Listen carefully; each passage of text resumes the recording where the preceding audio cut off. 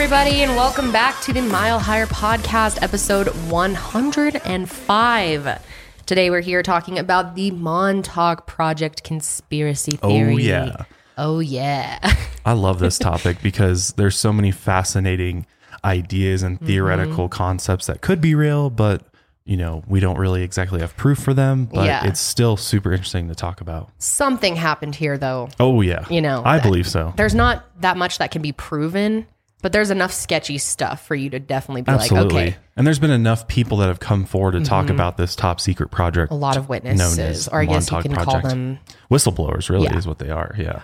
That have come forward and told us all of the juicy details about what happened and all of the horrible things too that happened as well.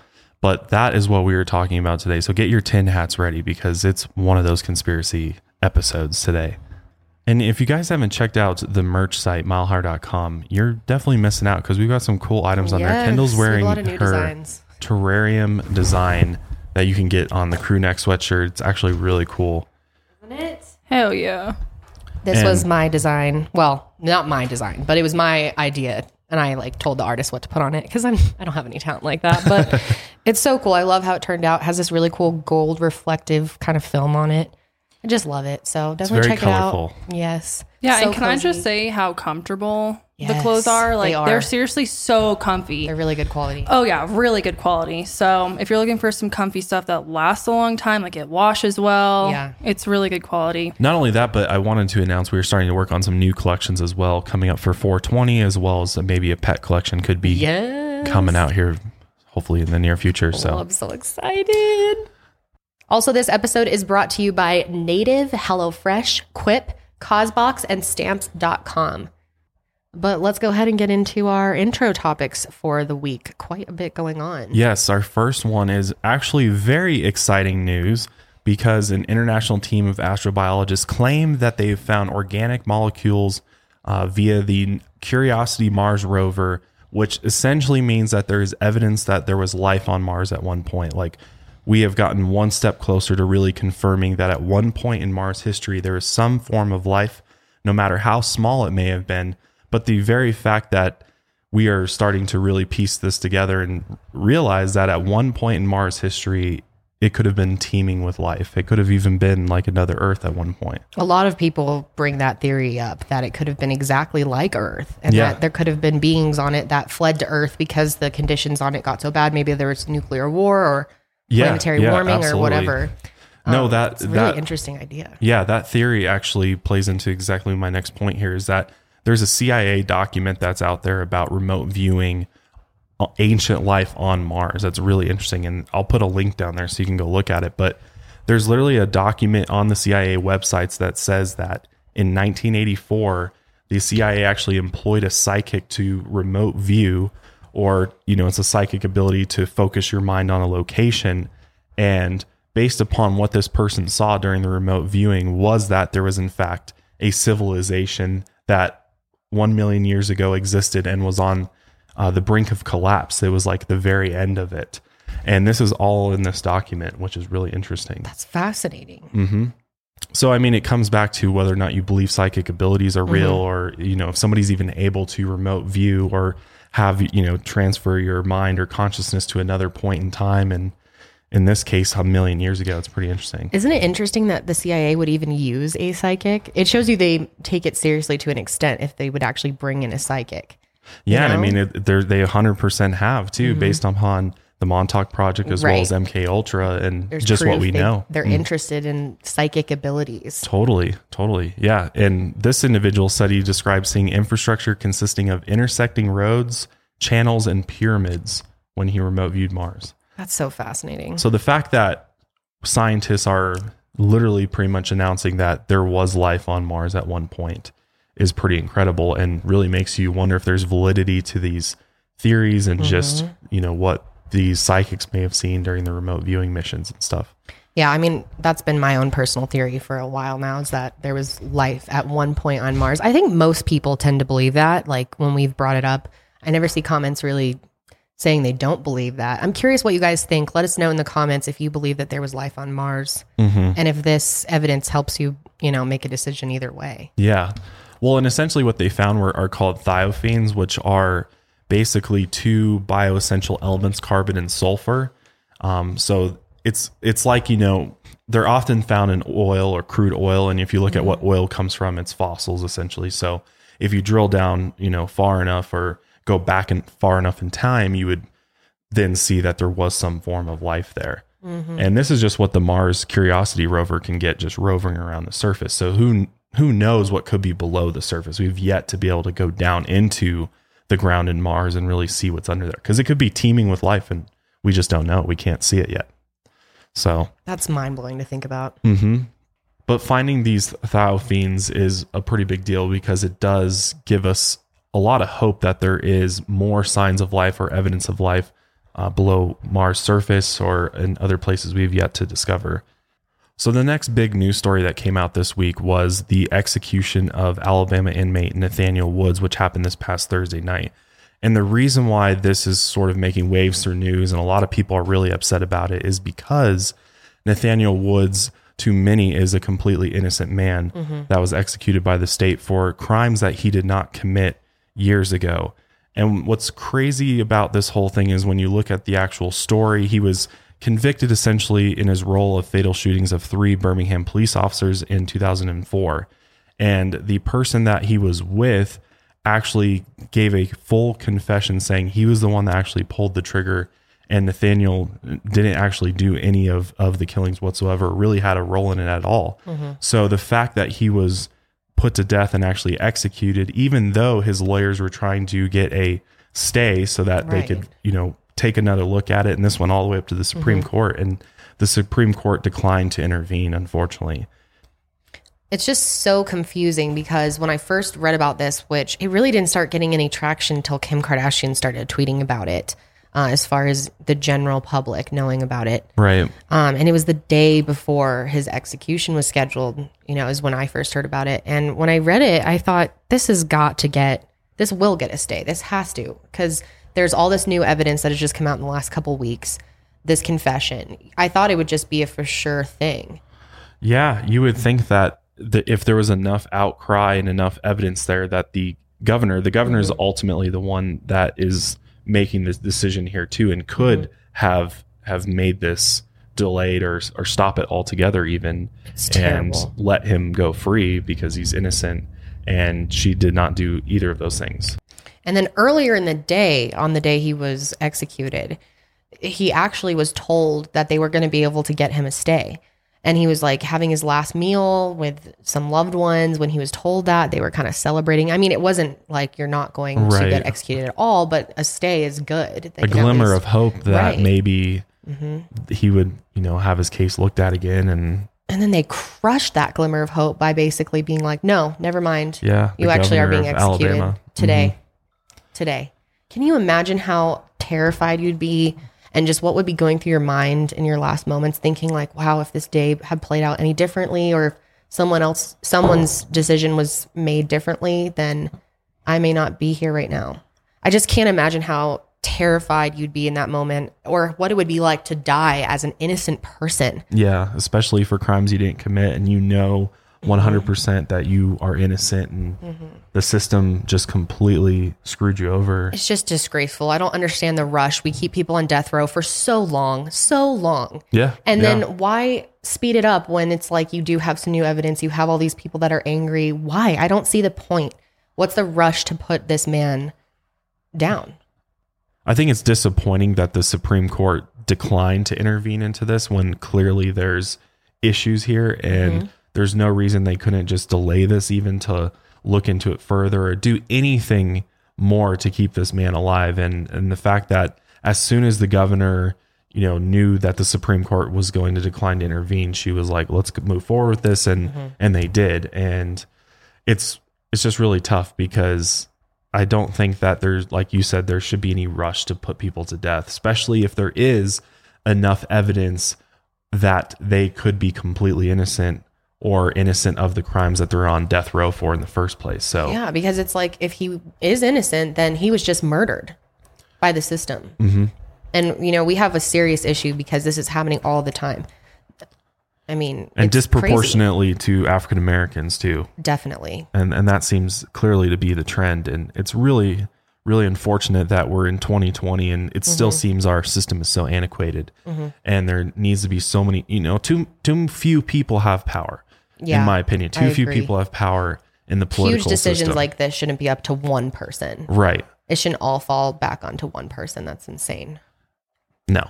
I mean, this is someone's life in their hands. And if they could potentially be innocent, I just feel like they need to put some more thought into it and give it a little bit more time to review the information and actually check things out. How can you live as an official who does this with, this on your conscience that you may have just put a innocent man to death? How do you live with yourself? I don't know how she's living with herself.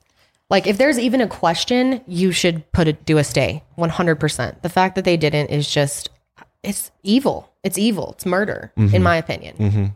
And it's really disappointing. And he was executed via lethal injection, which is really not a humane way to do it if you're going to do it at all. And it's really sad to hear that he had to go through this. And it can be painful. It can be absolutely can take a long time to actually die. So it's all around just a horrible situation, and really sad for the family. And obviously everybody's hearts are with the family, and just like, we got to make sure this doesn't keep happening, and figure out a way to make the system better.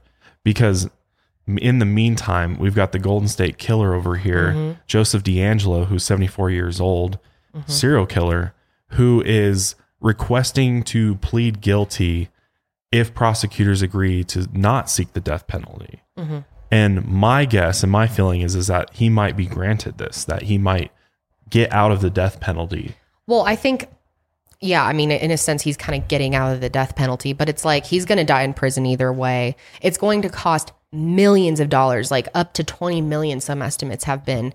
And it's going to take so long. And all of the people that have to testify against him and like talk about their stories, it could be really tough on them. He may not even live to see the end of the trials. So by the time that the trial ends, and then, it's a long period before they actually execute someone anyway, he's probably going to die of natural causes before he was ever executed in the first place. So there's really no point. I think they're trying to save taxpayer dollars and time. And and it's just like, he obviously did it. He's never going to be let out on parole or anything like that. And I think it's a personal opinion what you think of the death penalty. If you think I personally think you're almost getting off easier getting the death penalty. You're just going to be put out of your misery. I think you should have to sit there until the end of your sorry life and think about what you did every single fucking day until you die. I think that's worse. Yeah, and from stories that I hear of inmates and shows that I've watched, it seems that that's the case, is that it's way worse to be in prison and have to deal with yourself and all these things that you did versus, being put out essentially. So right. And I mean, obviously in his case, he clearly wants to live, which it's like, you don't want to give him what he wants, but we also want to do what's best for everyone. Like I said, it's so much time, so much money. He wouldn't ever make it to the death penalty stage anyway. And a lot of the victims feel that this is good, that this is better to, not have to go through this whole process. And it's just years of trauma they'll have to go through on top of what they've already been through. But you don't think it'll provide comfort to the victims? Well, they said in exchange, if this goes through, they would like, a lot of victims have requested that, they still get questions answered, that, maybe he answers a few things in exchange, like as part of the plea. Gotcha. There's some things that they want to know and they want cleared up. I mean, I would hope that they don't just like give him everything that he wants and just give him the life sentence and let him. No, I see what people are live saying out the rest of his days just hanging out or whatever. I think that won't just be hanging out. I mean, I don't know. Yeah, I think he's like in solitary too. Is he just out with general public? Probably not. He's a high profile. He's high profile too. So just let him sit there and think about this forever. I think it's better for the victims and for taxpayers. And I don't know. I'm split on it though. What do you guys think? Yeah, it's hard because I think from an emotional point of view, you just want to get somebody like this out of the world. Right. Like he's evil. Let's just get him out of the world. One less evil person to have to think about or worry about. But at the same time, I totally see where you're coming from, and probably where the majority of people come from, that he should get this life sentence. But well, do you know if he's religious? That's what I was just going to ask, because I think I'm not particularly religious, so I don't really know, but I'm pretty sure that a lot of religions feel very much one way about the death penalty and are most of the time against it, I believe. And so I'm just kind of curious in that aspect in general, if you have a serial killer who you hate and you think is like the worst person ever, and like you were saying, like he deserves to just sit and rot and think about what he did for his whole life. If that person's like super religious and they're like, oh, well, that's, the death penalty is bad. Like, I don't believe in that. Do you think that it should be like the opposite way then? You know what I mean? Like, I think it's because everyone's perspective is so different. And so is there really a correct answer of which way punishment should be handed down to which them? way is right to end up with, I guess you could say. Right, because everyone's perspective of what's worse is their own, Yeah, depending on your belief system and what you think happens after you die, especially. Right. Like for somebody that believes there's absolutely nothing after it, you cease to exist, then they might be more like, okay, the death penalty makes sense. Right. But if you believe in reincarnation, you think they're going to be, executed and then immediately born into another life, then it's kind of like they're getting off easier. I don't know. It's a very, very controversial topic. It is. We want to know what you guys think. Absolutely. But before we get into the Montauk Project conspiracy, we'd like to thank our first sponsors for today. All right, let's talk some Montauk Project conspiracy. Talk about it. I've been excited to do this one. Talk about it. Let's talk about it. That is good. I like that one. Okay, this is some creepy shit, though. This is like... Some crazy shit went down. If it's true. Camp Hero. Yes. Is the places where the supposed secret projects that the government and military did in Montauk, New York, which is a real place. Yeah, and it's very pretty. Yeah, it's very beautiful. I have a friend who just went there and like posted pictures on social media. Yeah, it's super beautiful. Actually, all the rich people go and hang out around there, of course. And it's on Long Island. It's like on the far tip of Long Island, overlooking the ocean. And the views are just incredible. Oh, I'm sure. But the Montauk Project actually came about because of a number of stories that people told of their alleged experiences in these top secret government projects that they were involved in during the time that it was active, or at least we knew it was active. And as far as what we know went on, there's a number of different things that we believe occurred in some of these projects, which included testing out new types of technologies, including like time travel, teleportation, mind control, even creating like genetic testing on animals, and in a way that's creepy and weird. Them basically combining like two different species and creating a hybrid beings and things like that. Just real, like anything creepy that you can think of, they were potentially doing it there. That's why it reminds me of that movie Zootopia. It's a Disney movie. It's called Zootopia. It's like all the animals live in this one town, but then they find out that they're like secretly breeding animals together to make hybrid species. Remember? Yeah, exactly. And they like break in. It's like an undercover lab thing. Oh yeah, I told you I watched Zootopia. I loved that movie. It was a great really cute. Yeah, I really liked that movie. I have a conspiracy theory that it is based on the Montauk Project. Oh, whoa. Shit. Maybe they drew some inspiration. I think they did. Disney does that kind of shit, dude. They put all types of storylines in there. They do. That's very true. Dude, Disney is one of the most powerful companies on earth. I feel like I could definitely see them being in a lot of weird shit. And being like, I wonder if we could do like a conspiracy podcast on Disney. Would you guys like to see that? Or would people get offended? Oh, I'm sure there'll be some people. We'll ruin everybody. They can chill. It's fine. There's always someone that's offended. Well, I think it's probably true though, because I think if you even look into Hollywood and things like that, you can oftentimes find these underlying themes that are in a lot of conspiracy theories. It's very true. The Disney stuff is pretty creepy. Yeah, and also Stranger Things, the show on Netflix that's super popular, and I really enjoy it. I know you like it too, but I love it. It is actually based upon all of the stories that came out about the Montauk Project. Yeah, I mean, which is pretty obvious. It's clearly supposed to be based on all of that. It's not like a subtle thing that they put in there. Right. Like, well, they were going to call the show Montauk at first, and then they changed the name to Stranger Things. Stranger Things sounds a lot better. Yeah, it's a better title for sure. People would not have been able to pronounce that. Yeah, they'd be like Montauk. Yeah, they would have been confused. Yeah. Stranger Things sounds much better. That was a good choice for them. But if you've ever seen that show, then you know what happens in it. And a lot of those things are what people actually reported happening to them in the Montauk Project. Well, not only that, the Montauk Project is believed to be an extension of a few other top secret projects, including the Philadelphia experiment, which we'll talk about more here in a minute, as well as part of MK Ultra, which I can't believe we haven't done an MK Ultra episode yet. I know, we need to. I've done a video about it a long time ago. Because when you dive into that, you're like, holy shit, they were doing this stuff to people. Yeah, and that's confirmed. I mean, they've admitted it. Oh, and the witness videos are insane. Like if you just, I wonder if they're still on YouTube. They may have taken them down by now, but I know I had them in my video a few years ago. But there's just endless witness testimony on YouTube of people who claim that they were affected by MK Ultra. And the thing is, they all look like they look similar. They have like similar physical characteristics. They kind of, I don't even know how to explain it. Like some of them have the same looking nostrils. Yeah, it almost so weird, looks like they were all affected in the same way physically. Yeah. It's so strange. Yeah. Well, we should do a whole MK Ultra episode for sure. Yeah. And it'll play off of this one really nice too, because you'll kind of get some basic overviews of some of the things that they were doing in the Montauk project as well in MK Ultra as a whole. But yeah, we're about to get into some wild stuff because it goes beyond just psychic abilities. I mean, it goes into aliens, it goes into other conspiracies. It gets really, really wild. So as far as we know, the first experimentation that kind of took place that was directly involved with the Montauk Project began at the Brookhaven National Laboratories in Long Island, New York. And a doctor by the name John von Neumann was actually trying to link computers with minds and supposedly succeeded.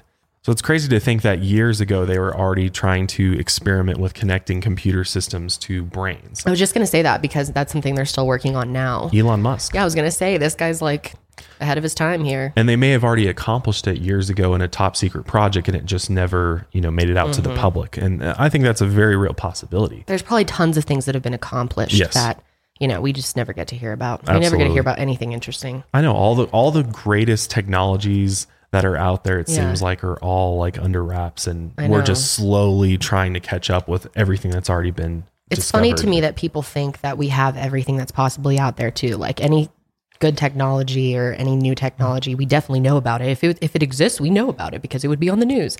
No, that's not how it works. No, well, if you think about it, I mean, the most powerful groups in the world, the military and all these other, black projects and secret groups that are out there, would not want the public to have access to this technology because then they can't keep it for them. Well, it's like mainly they want to use it for probably military reasons. Exactly. Military, sorry, that sounded really weird, but military reasons, right? Because they don't want their secrets exposed or possible weapons that they're going to use on people exposed.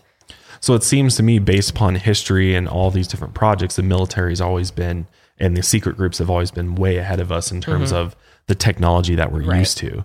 And, the fact that they could have already accomplished connecting computers to brains 40 years ago is really mind blowing to think about. Because if the research continued and all this work continued, it's crazy to think where they could be at right now. I mean, I'm sure it's they're scary, way honestly, farther where than we think. could be at right now. It is. So, yeah, the fact that he was doing this back in, years and years ago is kind of crazy. But he also claimed, Dr. Newman also claimed that they opened a time vortex back to 1943 via the Philadelphia experiment. That's crazy. And that's what a lot of this comes back to, is time travel and the ability to manipulate space and time in order to go to any point in history. And a lot of people, a lot of conspiracy theorists out there really believe that time travel already exists, that people are already time traveling, and it could totally be possible. It really could be. Because they're working on this shit so long ago. If they figured it out, it's not like they're going to tell us. Yeah, I mean, you could even look at Nikola Tesla. Yeah, I think a lot of this stuff really starts with Nikola Tesla because he was such the pioneer for all this new technology and discovering all of these secrets about the universe and how to harness it in a way that is beneficial to all, but the people that run things realize that we could use that to our advantage, and that's why they went and seized all of his work. And who knows what happened to Tesla's work? We don't even know. Yeah, I 100% agree with that. Like, most of these ideas can be traced back to him. It's really interesting. Totally, because I mean, he was working on like a time travel machine. He already discovered anti-gravity and discovering that you can pull electricity from the very space around you and utilize it for all of the things that we need electricity for. And yet here we are 100 years later still on fossil fuels. They don't want people to know that. Can you imagine if the public found out that there's an alternative? We could be saving our planet right now. Yeah, it's a damn shame. Yeah, it's a shame. A lot of shit is held from us for those reasons, though, And if you don't understand that you are in some way controlled, I hate to break it to you, but we're all kind of controlled, in a way that to some we're extent. limited to what we can do and have limited access to these technologies that could be out there. Dr. Newman also claimed that they had the technology to allow people to materialize objects with their minds. If you think about that for a second, that's a really crazy concept. Like anything? Materialize Like any- I could materialize an iced coffee right in front of me? Yeah. Iced coffee, $1 million. How about a refill on this? I mean, maybe it's not as crazy as that. It could be, maybe you could only materialize things that you can see or things Yeah, I'm that... sure it's more complicated than that. Yeah, it's probably not just like, let me think of something and pop, there it is. That'd be cool though. That would be cool. So that was the first experimentation really involved with the Montauk project. And the actual project itself began under the name Phoenix Project. But when they were in Brookhaven at those laboratories, they realized that they would need a very large radar dish in order to, be able to do all the work that they wanted to do. So they moved the actual project to Montauk, New York, to Camp Hero, which is where they have this giant SAGE radar installation. And basically the SAGE radar system is like an semi-automatic ground environment. It's a antenna for a computer network system that they had, and they wanted to put it out somewhere where it wouldn't be around where everybody was at, so they wouldn't be able to see it. Obviously you can see it now, but back in the time when this project started, they wanted to kind of get to an area where they could really do all of these experiments and in private and keep it all secure. So that's when they actually moved to Camp Hero. Now Camp Hero has been around for a long time. Actually, it goes even as far back as to the Revolutionary War. And before it was called Camp Hero, it was actually Fort Hero. And it was a great military installation because it's kind of on the edge of Long Island. And it's kind of, if you had enemies coming via sea, then that would be a great spot to see them come into the New York area. So Camp Hero was actually built in 1942 in the Montauk, New York area, like we said, and it was designed as a covert naval base, built completely underground, and it supposedly goes down as far as 12 levels. But we can't confirm that for sure, right? Right. We can't confirm that it goes down 12 levels. We do know that there really is interesting. a lot of tunnels, though. It is underground. Most of the base is underground. Maybe it's not 12 levels, but it must go down some levels, right? It does go down, and we know that there's enough bedrock on that actual island that you could go down pretty far. And people have actually snuck into the tunnels there because they're all covered up now and concreted in and stuff, but people have found a way into them sometimes. And there is, in fact, a huge underground system down there, and it's never been fully explored as far as I know, because they tell you not to go in there at all. There's warning signs everywhere. But this area near Montauk is a perfect place to put an underground base in a secret place.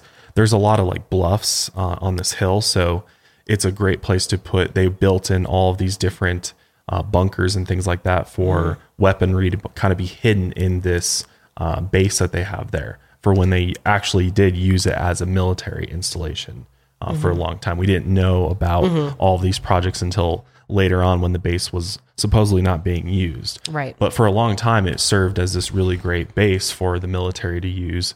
And especially going back, like I said, the Revolutionary War, it had a great view of the ocean. So you could always see if enemies were approaching. Coming, yeah. It's interesting that it's been used for so long. There's just so much history. Absolutely. It's been around for a very long time.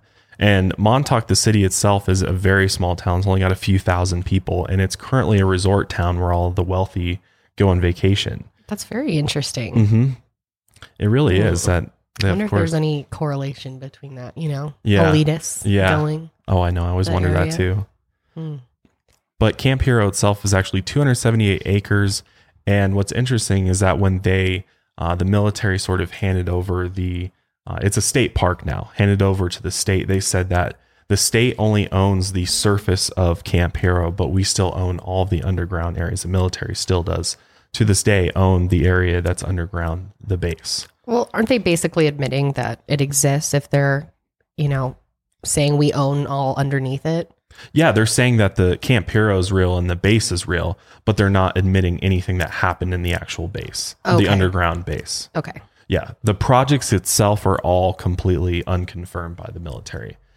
As far as we know, according to the official story, Camp Hero was just a military installation. But they admit that it goes down 12 levels? I thought they didn't admit that. No, the 12 levels thing comes from a whistleblower who we'll talk about, Preston Nichols, who actually says he worked in the Camp Hero base and actually was the one that said that it went down that far, that there was all of these different levels to it. But I think Camp Hero is most distinguishable because of its large radar tower that it has. It's one of the only buildings you can really see is above ground there. And this radar tower is super, super large. It's 120 feet tall. It weighs 70 tons. And what's interesting is that this dish is rumored, of course, to transmit radio signals in the 425 to 450 megahertz range in order to penetrate human consciousness, making a person susceptible to mind control.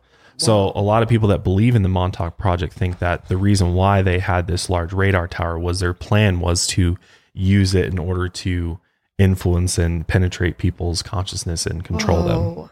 I wonder how far they would, potentially be able to reach people's minds with something like that. Yeah, I know. If it's actually real.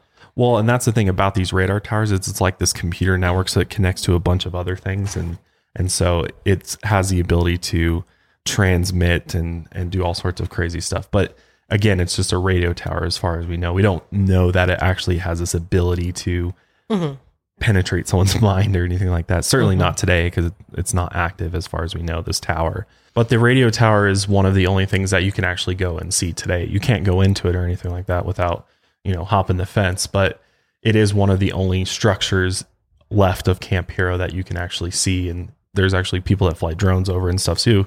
You can go look at it and see, a better view of the base from an aerial perspective, which is pretty cool. Before we dive into the Montauk Project in more detail and what actually went on there, it is important to note the Philadelphia experiment, because it's another government project that really kind of has led into the Montauk Project. It's also one of those topics that could be an entire episode in itself. So I want to give a brief overview so you can actually just understand what the Philadelphia experiment actually was. So in October of 1943, the U.S. military allegedly conducted secret experiments in the naval shipyard in Philadelphia, Pennsylvania. And the goal was to try to block the Nazi radar so they could bring supplies to allies in Europe safely. And this plan was supposedly presented to Congress, but was quickly rejected for being too dangerous. And then the proposal was then presented to the Department of Defense with promises that the project would result in a new powerful weapon that would drive the enemy insane at the touch of a button. But because it wasn't approved by Congress, the funding would have to be top secret and supposedly come from a cache of Nazi gold recovered from a train found by the U.S. soldiers in France. So this was how they obtained their funding in order to develop the technology that they needed in order to make this giant battleship, the USS Eldridge, invisible, because they were going to use it in order against the enemy, and they thought they had these abilities to make the ship completely disappear. That's crazy. I have a hard time believing that. Well, and it's even said that they recruited Nikola Tesla and Albert Einstein to help complete the project. And this is unconfirmed, but it would make sense if they hired the two smartest minds to be involved with this. I feel like they would have been like, that's really difficult, man. Yeah, I can't really see either of them participating in this experiment. Yeah, I don't know. I definitely question this whole story.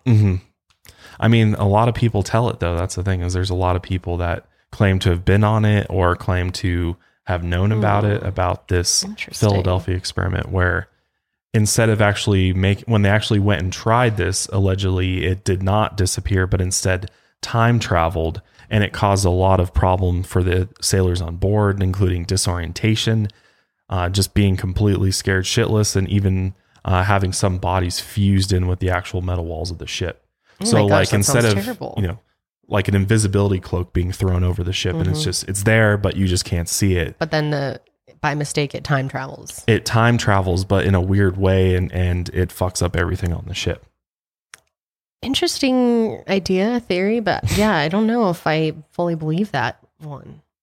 Yeah, I mean, and that sounds really difficult. But I mean, unless they're that advanced and were at the time, I don't know. It just kind of seems hard to believe. Well, yeah, and this is again a brief overview. There's a lot more evidence to it, and there's a lot of whistleblowers have come out and talked about this as well. Yeah, and I guess that's the hard thing with whistleblowers. At the end of the day, you have to like believe what they're saying And it's not always concrete evidence. Right. But it's like, you do got to take their word into consideration, because a lot of time, what do they have to lose by telling their story? You know, like there's no point. It's not like they're going to make money off of it or benefit from it. If anything, they could be putting themselves at risk for talking about these things. So, I mean, you have to take them seriously, but I struggle with things that don't have more concrete evidence for sure, like this. Yeah, and I mean, it makes sense though. Like the military would never want this to come out publicly, that they tried to do something like this. The same. Yeah. So obviously you can't confirm it.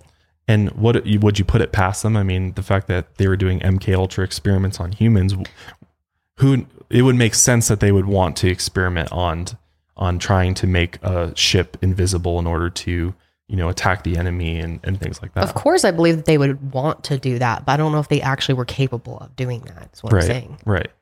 Well, let's talk about somebody named Al Bielek. And he's a very interesting individual because he claims to actually have worked on the Philadelphia experiment and then later on worked in the Montauk project. But before we get to him, we'd like to thank our last sponsors for today. So like we talked about at the beginning, how Stranger Things is loosely based upon the Montauk project. What's interesting is they actually made a movie about the Philadelphia experiment. And this is where Al Bielek comes in, because actually when he watched the Philadelphia experiment back in 1988, at the time he was 57 years old, and after watching this movie, it sort of triggered some things for him mentally, and he started remembering or recovering these repressed memories of having actually worked on the Philadelphia experiment and the Montauk project. Okay, I can see that both ways though, because I think you could easily watch something like that and then get inspired with some memories, you know? Yeah. Or I guess it could trigger memories if you really had been through the experience. But I mean, it's just kind of hard to believe. Yeah, I was going to ask Janelle about repressed memories, if you, with your psych background, if you have any insight on that, because I think it's an interesting idea, but it's like hard to believe that that's a real thing. And I believe it is a real thing to have a repressed memory that is there, but then something triggers it or something brings it back into focus for you. Yeah, it is hard to believe in this situation. Yeah, that's totally possible. Especially if you have like, you know, if you go through a traumatic experience or something, you can totally block it out. Right. And there will be triggers that will all of a sudden bring you right back into that state. And I mean, yeah, I guess it's totally possible. And I think also if you can convince your brain of like pretty much anything, really. So if you convince yourself that you were a part of this, or maybe if you you know how sometimes if you have a dream and then you're like thinking about, at least this happens to me, sometimes I'll be like, did this really happen, or was this a dream? Yes. And then I'll be like, no, that this has definitely happened to me. I'm like, but I'll talk to other people about it, and they're like, what the fuck are you talking about? And so I think your brain can really, you know, trick you into anything, especially if it's something. If this really happened, I suppose that, yeah, you could have maybe erased it from your memory. Maybe it was traumatic, and then all of a sudden it's back in, and you know, you're kind of like re-triggered. Yeah. I mean, totally. I can really see it both ways. Like I said, he could have been triggered, or it's kind of convenient timing. This is getting some attention. Maybe he wants to ramp up the story a little bit. Right. Well, and for him, it was like really severe that he started remembering that he wasn't who he thought he was. Like he was actually named something else. He stated that his real name was Edward Cameron, but that his mind was actually erased and he was brainwashed into believing that he was Al Bielek. I mean, it would be so nice to have some. But it's like, how do you verify any of that? How do you verify? Can you verify any of that? Right. Well, you can't. If this really happened, then there's no way to verify it, because they brainwashed you and made you think that you were somebody else, because you were experimented on and they didn't want you remembering that. This whole idea of being able to like wipe memories, or if the government has technology that's capable of just making you completely forget about something. Erase it. Yeah. The whole erasing your mind concept is wild. I wouldn't be surprised if they have something like that though. Because that seems to be the trend among most whistleblowers, especially ones that claim to have been involved in secret projects or with extraterrestrials or things like that. They seem to always state that they were either involved in the project and then they were completely, your mind was completely erased. And then years later, years go by and they go through hypnotic therapy, like Stan. I mean, when we talked about Stan Romanek, he claimed to, remember all this stuff. But it's hard to know whether or not you can believe what they're saying is true or not. Because in Stan's case, he's full of shit. Right, exactly. Well, Anna, I think the other thing is a lot of mental illnesses can trigger false memories, and people can take on multiple personalities. And, a lot of people are convinced. I can't remember what it was. We were researching some topic, and someone, I think it's for a future video, and someone thought, they were two different people and they were the Messiah, and they were very convinced, and it was because they were schizophrenic. So, I mean, it's possible. Did this guy have something like that? Especially when, back then it wasn't as common, I don't think, to really look into mental illness. I think you were just kind of a kook, maybe. Yeah. And so who knows? I mean, this guy could be having these false memories that he really believes is true. Right. And if he was experimented on, who knows where his mental state is at. If he legitimately went through this. I'm just saying, I don't know if everything that he's saying can be, taken seriously. Right. But when you're in that much of a traumatic, if you go through such a traumatic experience, I think you could very easily... Yeah, you could. Get confused on what you remember. And I think also people kind of picking your brain and being like, what if this is possible? Or I heard that this might be possible. And he could be like, oh, yeah, I think maybe I did see that actually, now that you bring that up. Or maybe that did happen to me. Right. So that's why it's so hard with these whistleblower stories. I just find it hard to really figure out what I should believe and what I shouldn't. Yeah. Or if it's just like a complete fantasy or something that people are, because it's hard, because even when I watch some movies, sometimes I like feel like, oh, maybe I was somehow a part of that, or, no, I'm serious. Like but obviously I can discern like it's a fantasy, but no, yeah. I think some people have very wild imaginations, and sometimes a movie that they might really enjoy or really feel like they connected with, they might feel that, oh, I was somehow involved with that. Right. And if he did watch that movie, and then, I mean, who knows? Well, and he claims that this movie about the Philadelphia experiment was actually the government never wanted it to be released into theaters at all. And they actually went and banned the movie from being shown in theaters. Wow. And it was released later on as like just a videotape or whatever that you could get. But it was, as far as we know, it wasn't shown in theaters, this Philadelphia experiment, because based on what Al says, the government was worried that it would trigger a bunch of people that were involved with the Philadelphia experiment to all of a sudden have these repressed memories surface and out the project. That's an interesting theory, though. I mean, the fact that they didn't let it play in movie theaters shows they were worried about something, right? Yeah, absolutely. Well, and why isn't there more conspiracy movies out there? Right. We don't, why isn't there more movies that play upon because they know anyone with a budget knows that they'd get shut down. Yeah. And you wonder too, I wonder even with Stranger Things, the fact that they changed the name.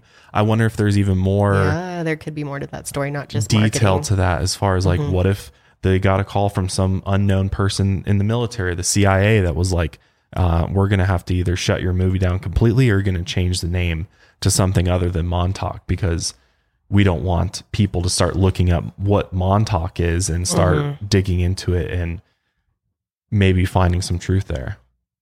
I don't know. It's really interesting, though. It is. What's also interesting is that after having these memories start to surface for Al, he would go on to talk about them at conferences, specifically like the Mutual UFO Network conference in 1990.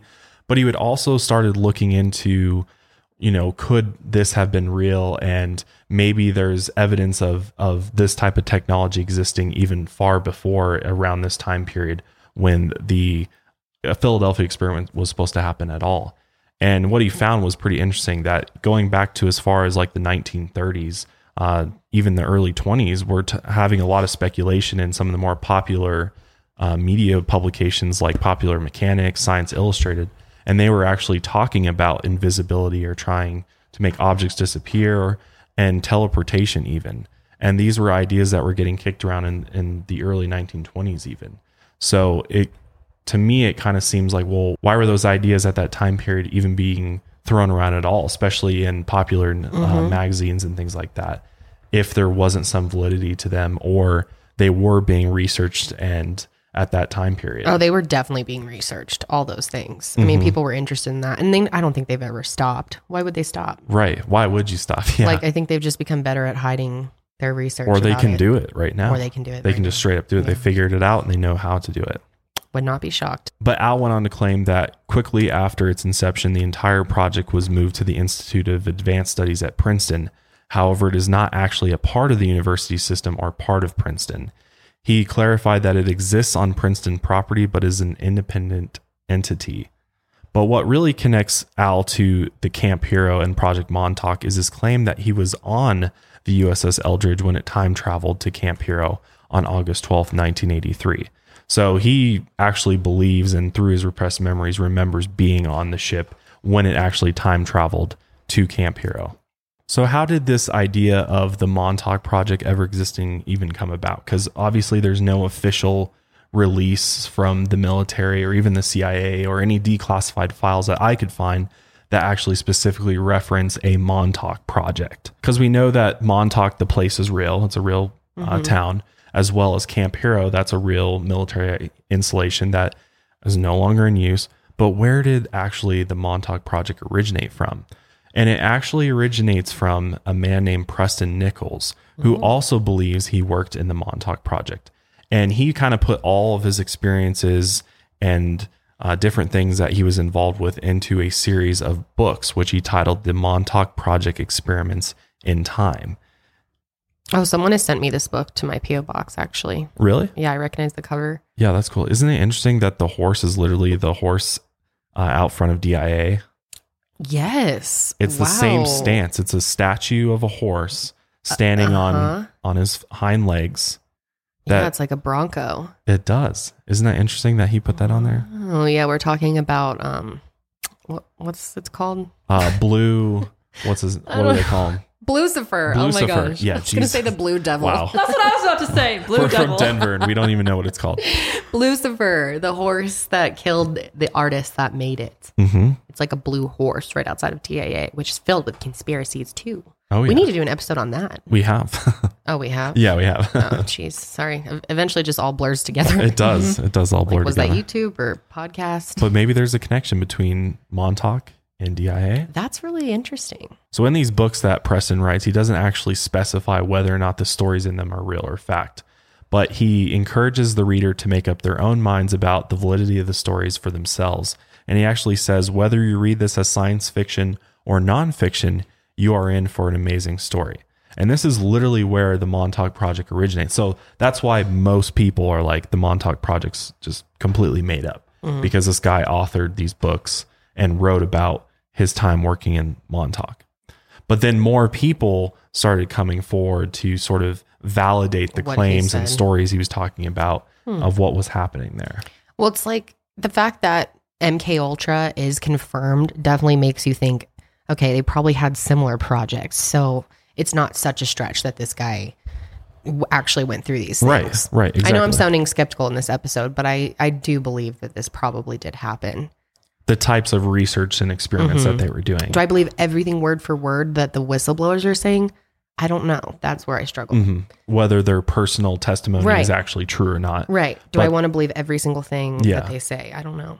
So to sum up the stories in the books, he talks about a lot of different things, including all these different military and government experiments pertaining to mind control, even contact with alien life, time travel, teleportation, even the stage faked Apollo moon landings he even talks about. So he believes those were staged as well. And I then wonder what he says about that specifically. Yeah. And his stories even contain information about a hole being ripped in space-time. So like almost a portal being opened up back when he wrote these back in the 80s. So maybe the Stranger Things show is actually based upon these books that Preston wrote. Yeah, I'm sure that's where they got a lot of information and inspiration from. Right. So who is Preston Nichols? Preston Nichols was born on May 24th, 1946 in Long Island, New York, and he claims to have degrees in parapsychology, psychology, and electrical engineering. And parapsychology sounds interesting. It does.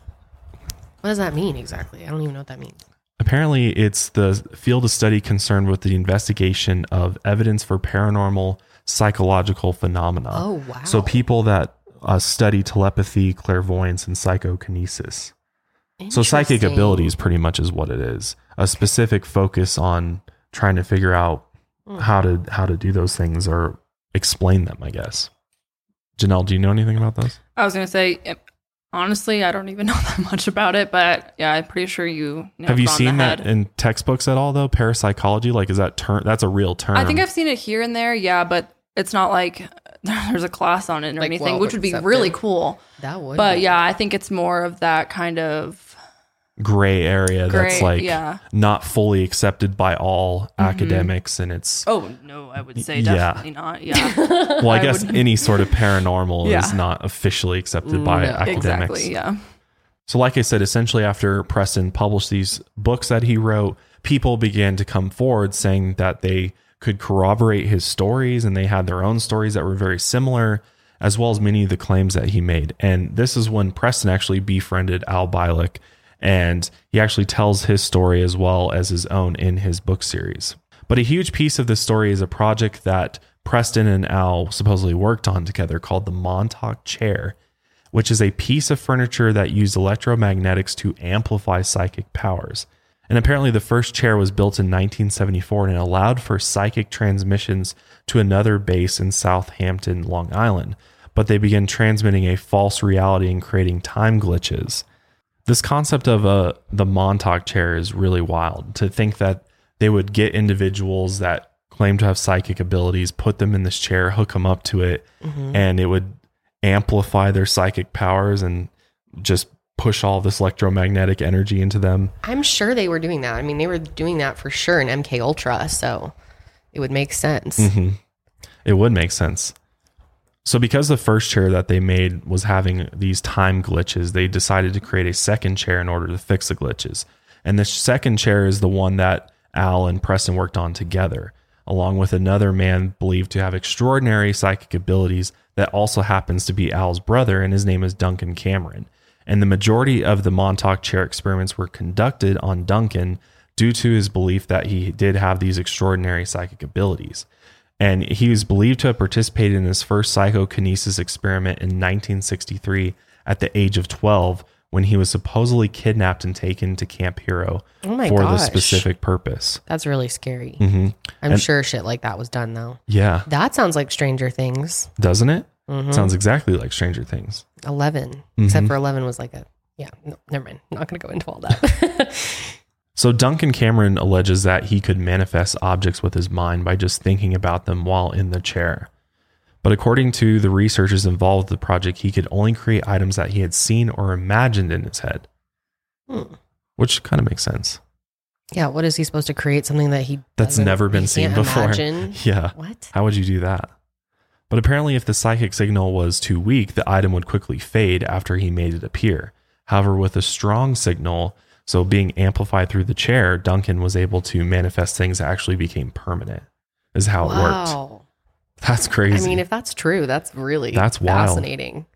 Yeah, the whole idea of psychokinesis is really wild in itself. Yeah. If the brain really has that ability, and then what is it pulling from? Where Yeah. are these objects actually coming from? I know that's what I was just about to say. Like, it's just materializes out of nothing. Is that how everything is then? Like if you're able to Whoa. materialize things with your mind, then that would just seem to me to prove that all of this is just a materialized Yeah. experience. That would definitely make me think maybe this is like even a Really simulation. brings you, it really brings you back to that, or the If this is holographic true. universe theory that this is just all holographic experience that our minds are, creating this movie for us to experience. Right. But it's like, how can we believe this though? You know, Right. again, it's like you Yeah. need extraordinary evidence for these extraordinary Where's the claims. evidence? Yeah. We're Exactly. not seeing that. Yeah. Which I don't blame them, because it's like, how are they supposed to get evidence if they did go through this? Well, and this next claim, as far as where they actually got the technology to make the chair from, definitely might make you think twice about whether or not they're telling the truth, because they believe that the technology that they obtained could have come from extraterrestrial beings, and that they got this technology from beings that are far smarter than us that gave us this technology to allow us to create things out of thin air, essentially. Which doesn't seem implausible that an extraterrestrial being that's far more advanced than us might have this ability to yeah. do that, Right. if they are so much more advanced than we are consciousness wise. So it is, I mean, it's interesting to consider. And to make things even weirder is that it's been alleged that Duncan's brother's father had a level 7 clearance with the Pentagon in the 1980s. So according to Preston, there was a lot of different experiments and projects within the Montauk project itself. And another one that Duncan participated in was called the Seeing Eye experiment. And that was where, with the right object, for example, a lot of sources mention a lock of hair, Duncan could just think of a person and be able to see through their eyes, hear through their ears, and feel what they were feeling in their body anywhere on the planet. Whoa. That's an interesting idea. Yeah. Well, a lot of psychics claim that if you can, hold an object or hair that belonged to someone who has passed, then you can connect with their spirit. So maybe in a sense, you can still connect with someone's spirit while the spirit's alive on the planet somewhere, just through their hair. Mm-hmm. Ooh, that's interesting. Isn't it? Because if that's even remotely real, that changes the whole game. Like if there's some people out there that have this ability, that's a little frightening. Yeah, that's crazy. I mean, not that I think anybody's ever looked through my eyes, could be like, what a waste of time that is. But it is very interesting. It makes me think of Bran from Game of Thrones. He has the same type of ability where he can like look through an animal's eyes and stuff. It's pretty cool. Mm-hmm. That would be really cool. I wish I had that ability. That would be. That'd be to sweet. See through an animal's eyes would be really cool. Yeah. But then they pushed this experiment even farther in order to create an alternate reality for the actual person Duncan was seeing through, and going as far as being able to control them as a form of psychological warfare. So invading another human's consciousness and body, taking it over and essentially controlling what they do. So if you that could they were testing this out. Kim Jong-un's hair, you could like control and see through his eyes. And right. If you had this ability. Imagine if that was actually the right object. A weapon. I mean, if this is real at all and they were studying this, then maybe they figured this out and they're using it today. That's crazy. It's really crazy. According to Preston, he believes that these experiments were done on lots of different people. In fact, a large amount of homeless people and orphans were supposedly abducted to use for testing. And it's alleged that a few survived that actually were brought in for these experimental testing. Sounds like they were doing crazy shit on them. Yeah. Especially if they're dying from these experiments. That's wild. That's horrible. In addition to these test subjects, there was also eventually a large focus on a group of young men they would call the Montauk Boys. And his claims around this group was the result of abducting and experimenting on young boys in the area, specifically blonde hair, blue-eyed orphan boys and boys who had run away from home from the surrounding areas. Does it sound like Stranger Things at all? Yeah, it does. Mm-hmm. And honestly, I would not be surprised if this is true, though, because I know, I hate to admit it, but I think a lot of missing people have been abducted for researching and projects. If they were running these types of projects, which we know with MK Ultra, but projects like the Montauk Project, it would only make sense that they would need testing subjects, and how would they do that? Yeah. And who would they pick from? Probably people that were homeless or orphaned would be the easiest type of person to select for this. And probably lots of them too. Because if you think about it, how many do you have to go through to find an individual with some sort of psychic ability or a test subject that would be worthwhile to run the experiments on? Right. Well, I think that would be pretty hard. Because the amount of missing is staggering. The amount of missing people in the world, and especially the U.S., is staggering. So, and especially in the national parks and that whole thing, that makes you think too, like if there are underground bases, it's seemingly like they're in these beautiful places around the country. Yeah. Could there be the ground? And it's like people go missing in these parks and there's no evidence of it being something natural or an animal and they're never found. If you don't know about it, but it's really wild. It is. So it's very possible they could be brought into secret projects like Project Montauk. So when they kidnapped these boys, the scientists would allegedly want to break the boys psychologically so they could implant subconscious commands. And it's rumored that if the boys did not achieve their psychic ability goals, they were murdered and buried at Camp Hero. Oh my gosh, that's terrifying. It's absolutely terrifying. And again, there's never been any bodies that have been dug up in Camp Hero. Or you'd think there would be. But then again, I mean, if it goes down 12 levels, then it could be somewhere way underground. Right. And obviously they would do a good job of hiding them. Yeah. I mean, they would never want anybody to find that. I hope it's not true. But right. I wouldn't be shocked if it is. And those that were believed to have been released were programmed with an alternate personalities in order to be sleeper cells who could be activated when needed to perform missions. That's crazy. That is crazy. If there's people out there like that are working for a project like this with these abilities.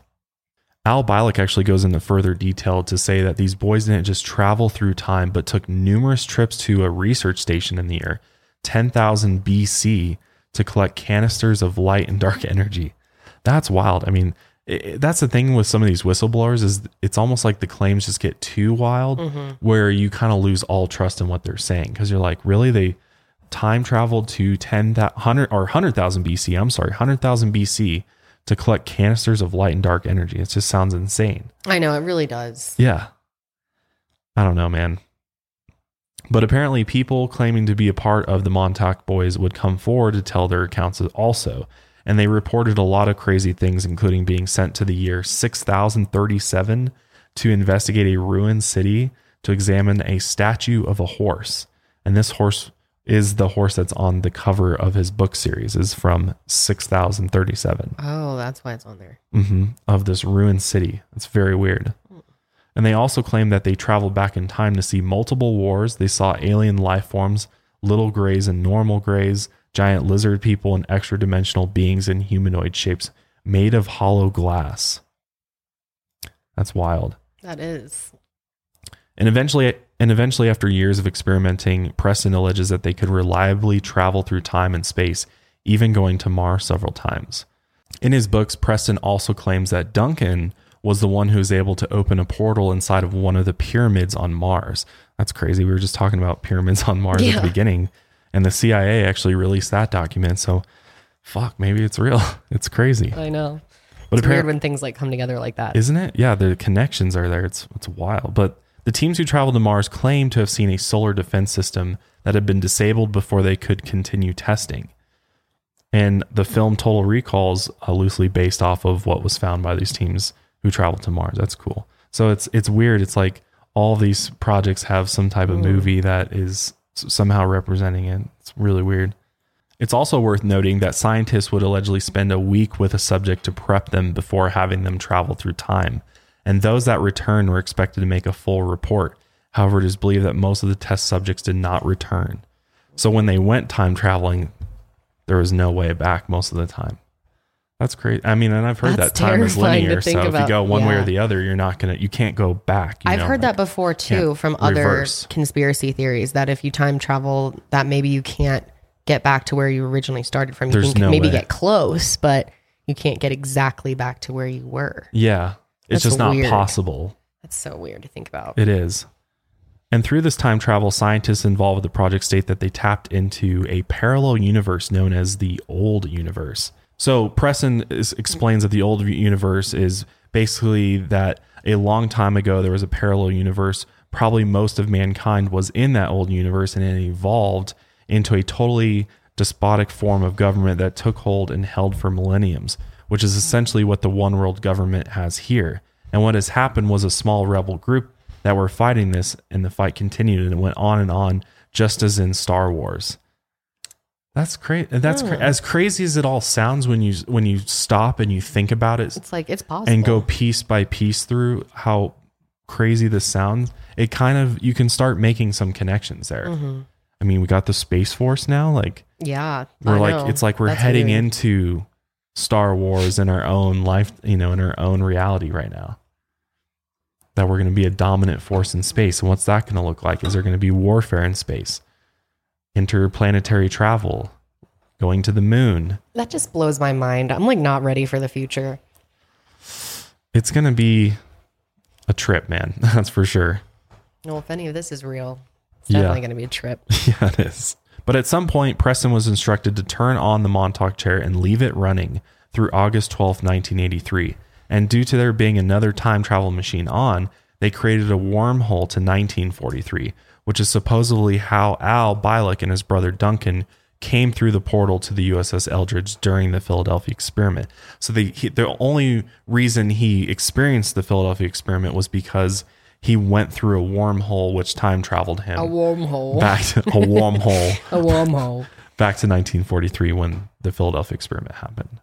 So again, there's no way to verify this at all. But after this experience that Al went through, they decided that the wormhole was too dangerous to keep open, and he and 3 of his colleagues made a plan to shut down Project Montauk altogether. So this kind of leads us to the end of the road as far as Project Montauk, and now we can really kind of discuss whether or not it's real, or is it just science fiction? I mean, again, all of this information is coming from these books written by Preston Nichols. There's no military documents, there's no declassified CIA documents that details any of this.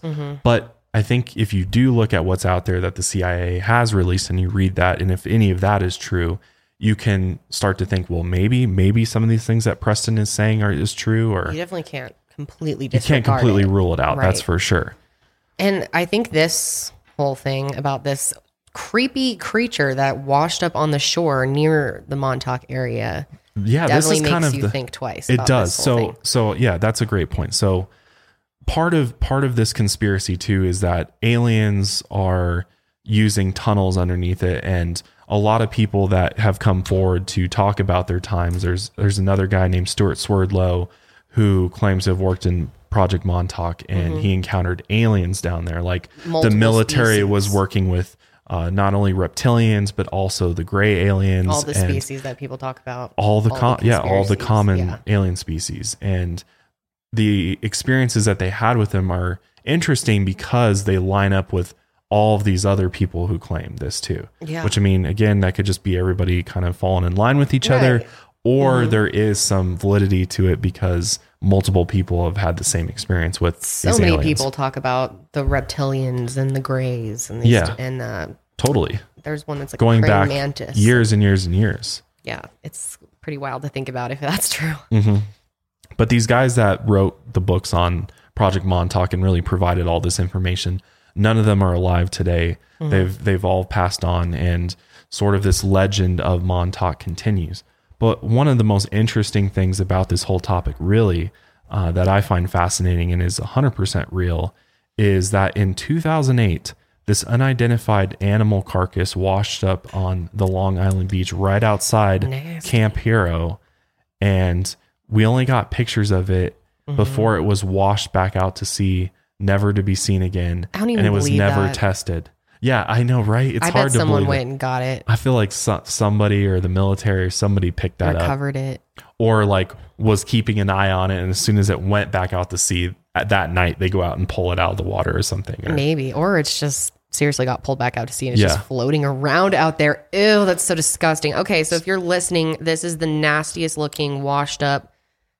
I don't even know what to call it. It's clearly not a normal animal or any recognizable species. It almost looks like it has a turtle head, like some type of weird human ear or like elephant ear even. Yes. And then this creepy, like its hands aren't a full... It's got fingers. It's got full on fingers on it, like human fingers. It almost looks like a turkey in the back. It's like a bald eagle mixed with a dead cat.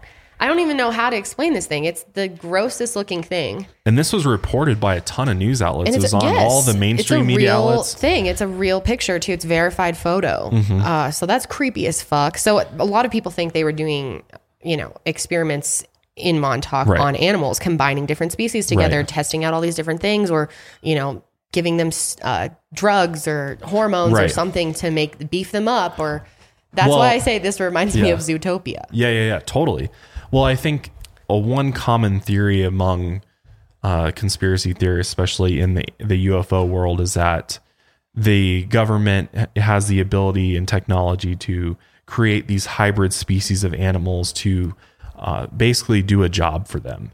And the reason why they make them is because they take all of the best characteristics. So take the best things about a wolf, take the best things about a tiger, take the best things about elements. The strongest elements from all these animals. Build a super animal. Exactly. So a lot of people believe that this could be some type of hybrid animal that came out of the tunnels. It looks like something you wouldn't want to fuck with. It looks scary. It looks mean. It looks like it could tear you up for sure. Yeah. So a lot of people believe that maybe this animal somehow originated in the Montauk Project or Camp Hero area. So creepy. And that there could be more out there. That's weird. The reason why they when they gave Camp Hero to the state, the military first or whoever did, went in and cemented and manholed all the openings to the tunnels, because that shit's all still there. And what's interesting is I read one account on Reddit, and again, I mean, there's no proof of this, but somebody on Reddit said that they went and into one of the tunnels, they were able to get one of the manholes off, and they went into one of the tunnels, and while they were in there, the tunnel was filled with water, like up to his, I think like his chest or something. But he said while he was in there, he could hear just like this sound, this strange sound emanating down the the tunnel itself. And it was just like, whoop, whoop, whoop, whoop, whoop, whoop, the whole time he was in there. Oh, that's so And creepy. it was like, sounds like he Jaws. knew he heard it for sure, but he never found, he never went farther into it because it Figured freaked out him what it out. was. Yeah. That maybe deep below it, that they closed it up or whatever, but there could be another entrance to it. We don't know. Oh, that's so that freaky. they could even be doing stuff down there, and maybe you heard like I don't know, either a creature or some type of generator or like activity a radar. Yeah, it happening sounded like something below there. Oh, that's weird. That's creepy. Maybe. So it's really hard to say that whether or not this is real or not, but I believe there was probably some type of secret projects going on there, because I mean, why not? It's like the perfect place to do it. And Something secretive was happening around there. The fact that they closed everything up and didn't want people going near it. I mean, there's some level of truth to this. I'm just saying how much of it is true and how much is not. But I mean, like I said, I know someone who's like been there and tried to sneak around, and I mean, they definitely don't want you to go in certain areas. And the actual tower area, which is what's above ground, is all fenced off, and there's signs like warning trespassing. You'll be prosecuted for that, and obviously danger. Like, don't try to go in the tunnels because kill your ass. Right, or this creature, whatever's lurking in the fucking tunnels. Turtle eagle. So we'll never really know what happened with the Montauk project, or whether it was real or not. What do you guys think? Let us know. But yeah, we'll go ahead and wrap up today's episode there. Again, let us know what you guys think about the Montauk project. Do you believe it's real? Do you believe the experiments that Preston was talking about were real? Let us know. Hopefully you enjoyed this episode of the Mile Higher Podcast. Yes. If you have any other requests, we are taking requests for topics. We have a new system where you guys can put in your requests. If you want to hear about a conspiracy or a crime or something, leave it below. Definitely leave us a suggestion, but until next time, stay safe and stay woke.